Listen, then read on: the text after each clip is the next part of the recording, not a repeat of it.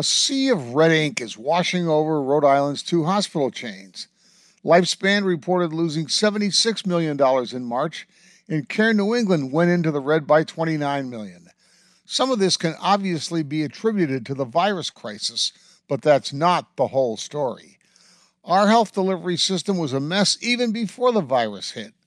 Lifespan acknowledged this last year when the Providence-based system imposed buyouts and an early retirement program. Now more than 1,000 of the hospital group's 15,000 employees are on furloughs. It's also focused on a harsh reality: the fragility of our hospital industry, the state's largest private employer. Lifespan, which is anchored by Rhode Island Hospital and the Miriam, the big Providence teaching hospitals, says it may lose $100 million more by the end of May. The endowments the hospitals have built up over the years are being hammered by volatility in the financial markets. With unemployment soaring, there doesn't seem to be light at the end of the stock market tunnel. Federal aid has helped, but that's just a short-term fix. The coronavirus response has also trained the spotlight on the lack of pandemic preparedness.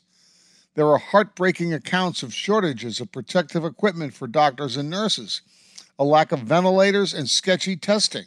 The reports of nurses dressed in trash bags at an overburdened New York hospital are surreal. But it isn't fair to beat up the hospitals for the lack of virus prevention or equipment. Our health payment regimes don't reward hospitals for preparing for an epidemic. They earn their money by collecting fees for high-technology procedures. Both Care New England and Lifespan have postponed lucrative elective surgeries. Those are such procedures as knee and hip replacements for patients with strong commercial insurance. Nobody knows when these surgeries can resume. Now, 70% of Lifespan's patients are on public insurance, mostly Medicaid and Medicare. Pandemics are embedded in the natural history of our species. Plagues have been with us since the beginning of recorded history, as the Bible tells us. It isn't productive to fault hospitals for failures of the state and nation's neglected public health systems. But there are many at fault for where we have landed. The boards and executives of Lifespan and Care New England have failed for more than 2 decades to forge agreement on a merger that would give Rhode Island an integrated hospital system with the financial clout to weather downturns. The state's politicians have long neglected serious hospital oversight and planning. Governor Gina Raimondo is getting high marks for her television appearances and management of the current malaise. But she and her administration have been in office for 6 years, and she's done very little but jawboning on forging a merger deal. Care New England once thought its savior was a combination with Partners, the huge Boston hospital system. That plan has been on hold for more than a year out of fear it would shift patients and money to Massachusetts.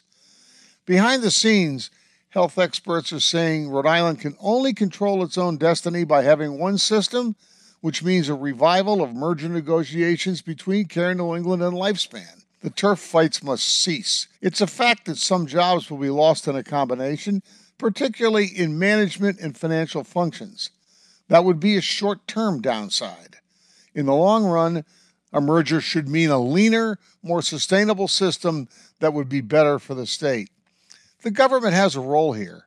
With about $7 of every $10 spent on hospital care coming from taxpayers, the Governor and General Assembly could be advocating for the public rather than bowing to the whims of hospital executives and their toady boards.